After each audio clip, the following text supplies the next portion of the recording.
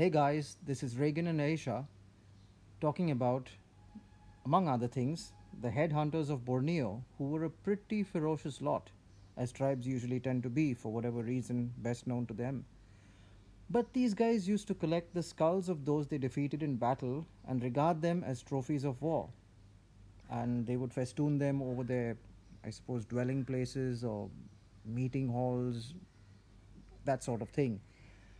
But Aisha has some pretty interesting tales to tell about a trip she once took to these tribal areas in Borneo. So, over to her. We actually saw headhunting in Borneo. Like, obviously, they didn't kill anybody in front of us, but we went to one of these remote tribes in Borneo. And there are a couple of tribes there. Like one is Ibang, which are like they're very fierce people, and they're known for their textiles and weaves. So I was working at NIT at that point of time, the National Institute of Design in Ahmedabad. I was working as an editor there, and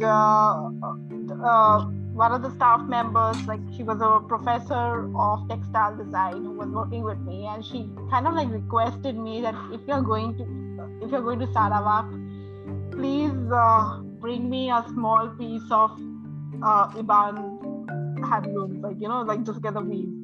So I said, okay, if I go there and if we go to one of these, so they're called long houses, okay? They are like really, really long houses built on bamboo and built on stilts. And one corner of the house, there, it was just a dark room, and there were skulls, like literally skulls, a net, like a fishing net kind of a thing, and it was just hanging from one corner of the room. And obviously a bit spooky, but I knew that the headhunting happened in Borneo. So I asked the guy, and he was like, his grandfather had collected the skulls. He was the head of the tribe, and when they had a fight with another tribe, they would obviously kill the people and stuff, and there was a bit of cannibalism as well. And it was a matter of privilege to eat the men's flesh or whatever it is, and so they kind of like, and there were skulls of babies and everyone, and they would like collect the skulls and keep them as trophies. Like, okay, like it's like how people used to hunt tigers and keep those as trophies at home, the mounts and all.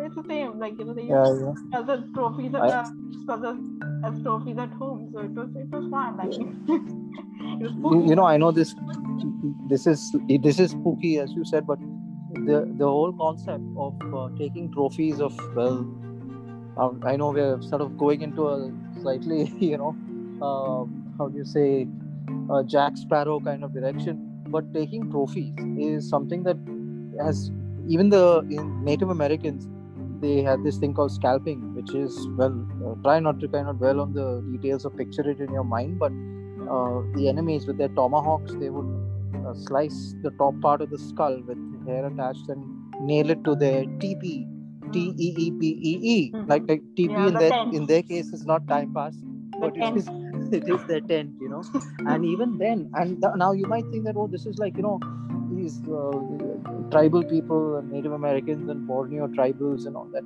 But even as far as World War II, which is like, and not in the German theater, European theater, but rather in the Pacific, again, Borneo, around that side of the world.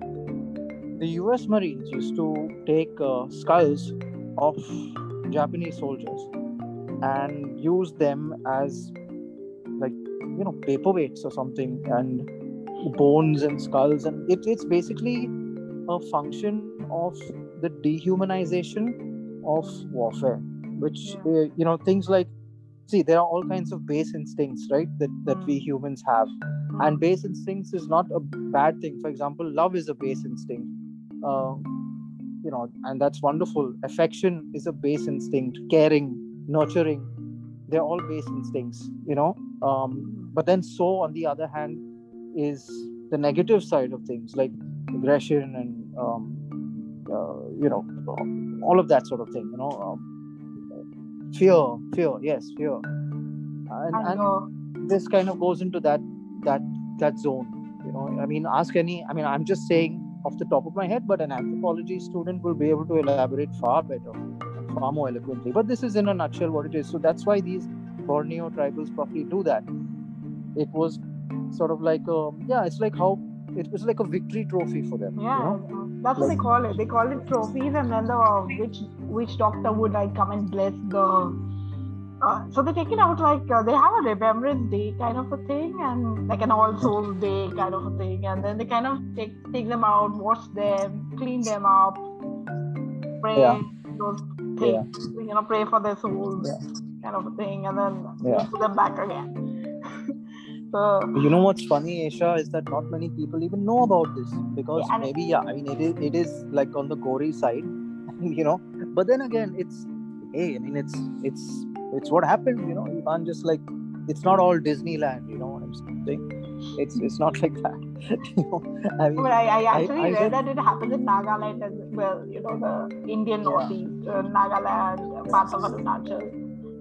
So it's common like all right from there all through Southeast Asia to the Pacific. I mean, it's there.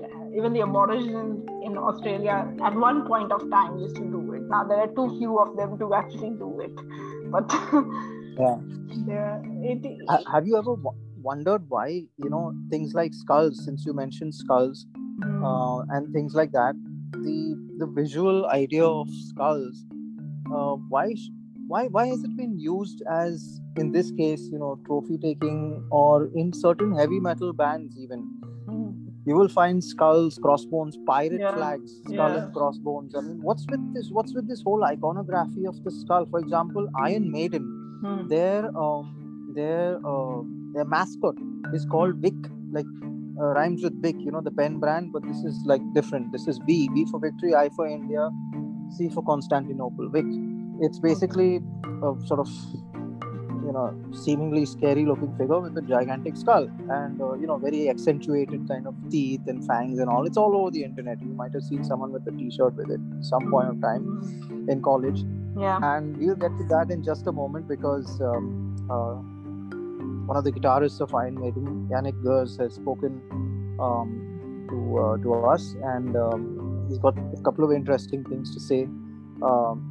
It was recollections of one of what he considers to be one of their strongest albums in years, because of their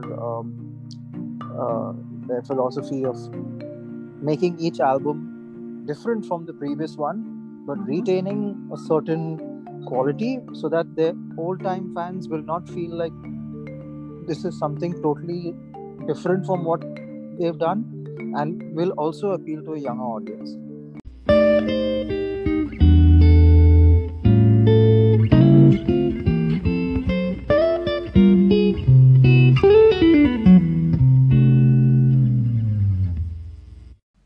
Hey guys, it's Reagan and Eisha back on TidyBytes. So, moving on from tribal headhunters to what can be described as a British heavy metal band that really needs no introduction to anyone familiar with rock of various categories and genres. We're talking about Iron Maiden, and they too use skull iconography, which not true to life, but is really more over the top and heavily stylized. Janick Gers spoke to us some time ago, rather some years ago, about the album they had just recorded then called Book of Souls. And there were some interesting takeaways from that with regard to their recording process, how they like playing live, and a lot more. So, over to Mr. Gers, and I hope I pronounced that right. What keeps the band going?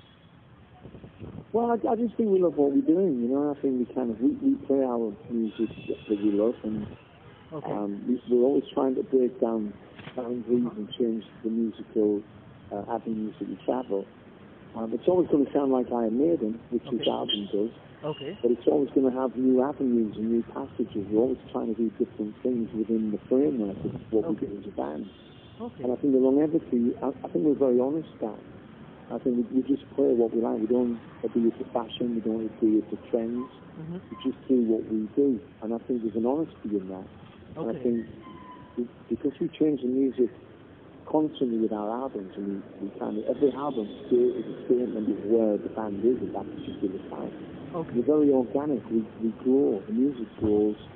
And I think that's why we pick up new audiences. We pick up younger audiences as we travel through time. We don't just rely on the old songs. So that's part of the longevity. It's kind of it's important that you mention that, because the fact that you don't rely on the old catalog, is as opposed to some other bands that have just rehashed their past hits. Of course, fans love that, but it's very important not to become a parody. Not to go out and do what we were in the 80s. It's great to play those songs. It's very exciting to play them. But we also have great new songs that we want to play. And it's very important if you put an album out to go out and try and play a lot of those songs. So we're never going to be a band that just goes out and does one song. We do the odd retrospective tour where we go out and play the old songs. But when we have an album out, we come out and we play a lot of songs off the new album. And that's about growing. The band's organic, it grows, it gets better, it changes. It's always going to be sounding like Maiden, but that's how we sound. We're not produced by a producer that changes our sound. We have the sound. But you mentioned that it's organic. What we honestly... No, I'm sorry. Please go ahead. I was just going to say, we do what we honestly believe in, and we're pretty honest and straight about it, and what you get is what you see. We're not it's not pretend, it's the real thing. This is how we sound, and this is the music that we play. Yeah. And you mentioned that, as a band you'll keep changing, but some things have remained the same over the years. The fact is that there's a certain uniformity in quality. When fans come for an Iron Maiden gig, they know what they're going to get. So how do you balance the old and the new in terms of the playlist? The songs that you're playing. I think what we're trying to do is trying to please everybody, but you can't play all of the songs. You've got to choose. You've got to choose wisely. Yeah. And it's important to get the new songs across, but it's also important to give people what they want as well from the old songs. So we try and mix it up a bit. And we try to give the best concert that we can possibly give every time. Absolutely. So the energy that you all put out on the live stage, how do you reproduce that in the studio? I mean, would you, or rather, let me put it this way: would you call Iron Maiden more of a live band or more of a studio band with, experimentation? When we get in the studio, what we try to do in the studio, and what we did on this album, is we find a studio big enough to set up as a live situation. So we go in and we play them together. So we have the drums in there, we have the guitars in there, we have everybody in there. And we're trying to record as much of it live as we can, and that gives it an immediacy and a spontaneity that makes it feel like it's live. You're in a studio, and it is in a live situation, but you try to make it as live as possible. And because we play together, we actually play together and try and get the backing track of the songs as much as live as we possibly can. And that's one of the ways we try and keep the feeling there. And that's what we did on the new album. We went in together in Green Cell, where we did Brave New World all those years ago, and had a great feel, had a great live feel in there, and we just kind of played a lot of the songs as live as possible. And what we did is we tried to write the songs in the studio this time, which we've never done before. So that was a different approach from our point of view. Okay, so when it comes to the band's collective approach to recording, to putting down tracks, what do you lay down first? I mean, does it usually start with the bass and the rhythm section, or is it a little more melodic in terms of? No. What we do is we get together and we kind of, get the song worked out as close as possible, and then we go for it live, all of us. We play live and we tape it live. And we try to get as much of it as we can. And then obviously we can overdub bits later on if we want, but the more you get live, the more feeling it's going to be, the more spontaneous it's going to feel on the album. And sometimes it's very easy, because if you play a guitar and you overdub it, and then you listen back, it has a different feel to the one that was on there, the original track. Okay. And even if you play with somebody else, so you want to put an extra guitar on, sometimes you might play with somebody else. Because when the both of you are playing, it makes you play different. It gives you an extra bit of edge. Yeah. So that sometimes, you put three guitars down together. Yeah. Because when you're together, you play different than if you play by yourself. Okay. So the guitars generally are at the top mostly. Well, no, we record everything. Okay. Together. Okay. What was when it comes to experimentation? I mean, how do you kind of look at creative experimentation in the studio? With effects, things like that. Do you believe a lot in that? For example, something a little more progressive. The effects are there if you want them, but what we try to do is enhance the songs. So we look at the songs, what we need. Okay. And if you want to put effects on it, you can always add them later, or you can go back with the guitar and change the effect if you want. But the effects are not there just for the effect; they're there to enhance the music. Yeah. So if you need an effect on there, I think a lot of people use effects just because they can. I think what it has to do is enhance the song. It's like the solo of the guitar has to enhance that part of the song and lift the song to a new level. Okay. And it's the same with effects. If it's needed, we use it. Okay. So looking back at Iron Maiden's vast catalog, what are your, say, I mean, I know it's a little hard to pick, but any of the songs that you keep going back to? Songs that... Well, I enjoy playing them all, and I think each song is of its time. I think every album is basically the standpoint of where you were at that time, and you don't really go back too much and go to it. I'm personally looks forward a lot, to be honest. From a live point of view, I probably enjoy playing Hallowed Be Thy Name because I think that kind of crystallizes what Maiden's about. Yeah. But I generally look forward, not backwards. I'm looking at new songs and how they're going to work out. Okay. You couldn't really pick. It's like picking a child. If your favourite child isn't one, you love all your children, and you're looking for different reasons. So that basically to me is how I think about the Maiden music. I love it all, and I enjoy playing it all. Really. That's amazing, and which brings us to the thing. Imagery, Vic, and so on. Imagery has been a big part of Iron Maiden's music. Yes, I agree. The artwork. It's kind of different. I mean, you don't really find a lot of bands these days that have such a recognizable mascot, have such a recognizable visual appeal. So what do you have to say about that? I think a lot of our songs are based around imagery. And it's kind of boys' own stuff. We talk about everything really. Yeah. And the band does have a lot of imagery about it, and I think it's a great thing. Yeah. It also means we can use Eddie as opposed to having our pictures on there, and it gives us a bit of anonymity, so that we can go out and we can do all the things. Janick, just one last question about your guitar technique. What is it that you hold closest to your heart? What advice would you have to give there? Because a lot of people, a lot of bands, a lot of amateur bands that actually look towards your songs, and always among the first songs they learn are Iron Maiden songs. So what do you have to say about your technique? Well, my personal technique? Yeah. Well, I just, if you're asking me what I would say to kids who are playing, just keep on practicing and play what you enjoy and play as much as possible and basically just enjoy it for the playing and practice a lot.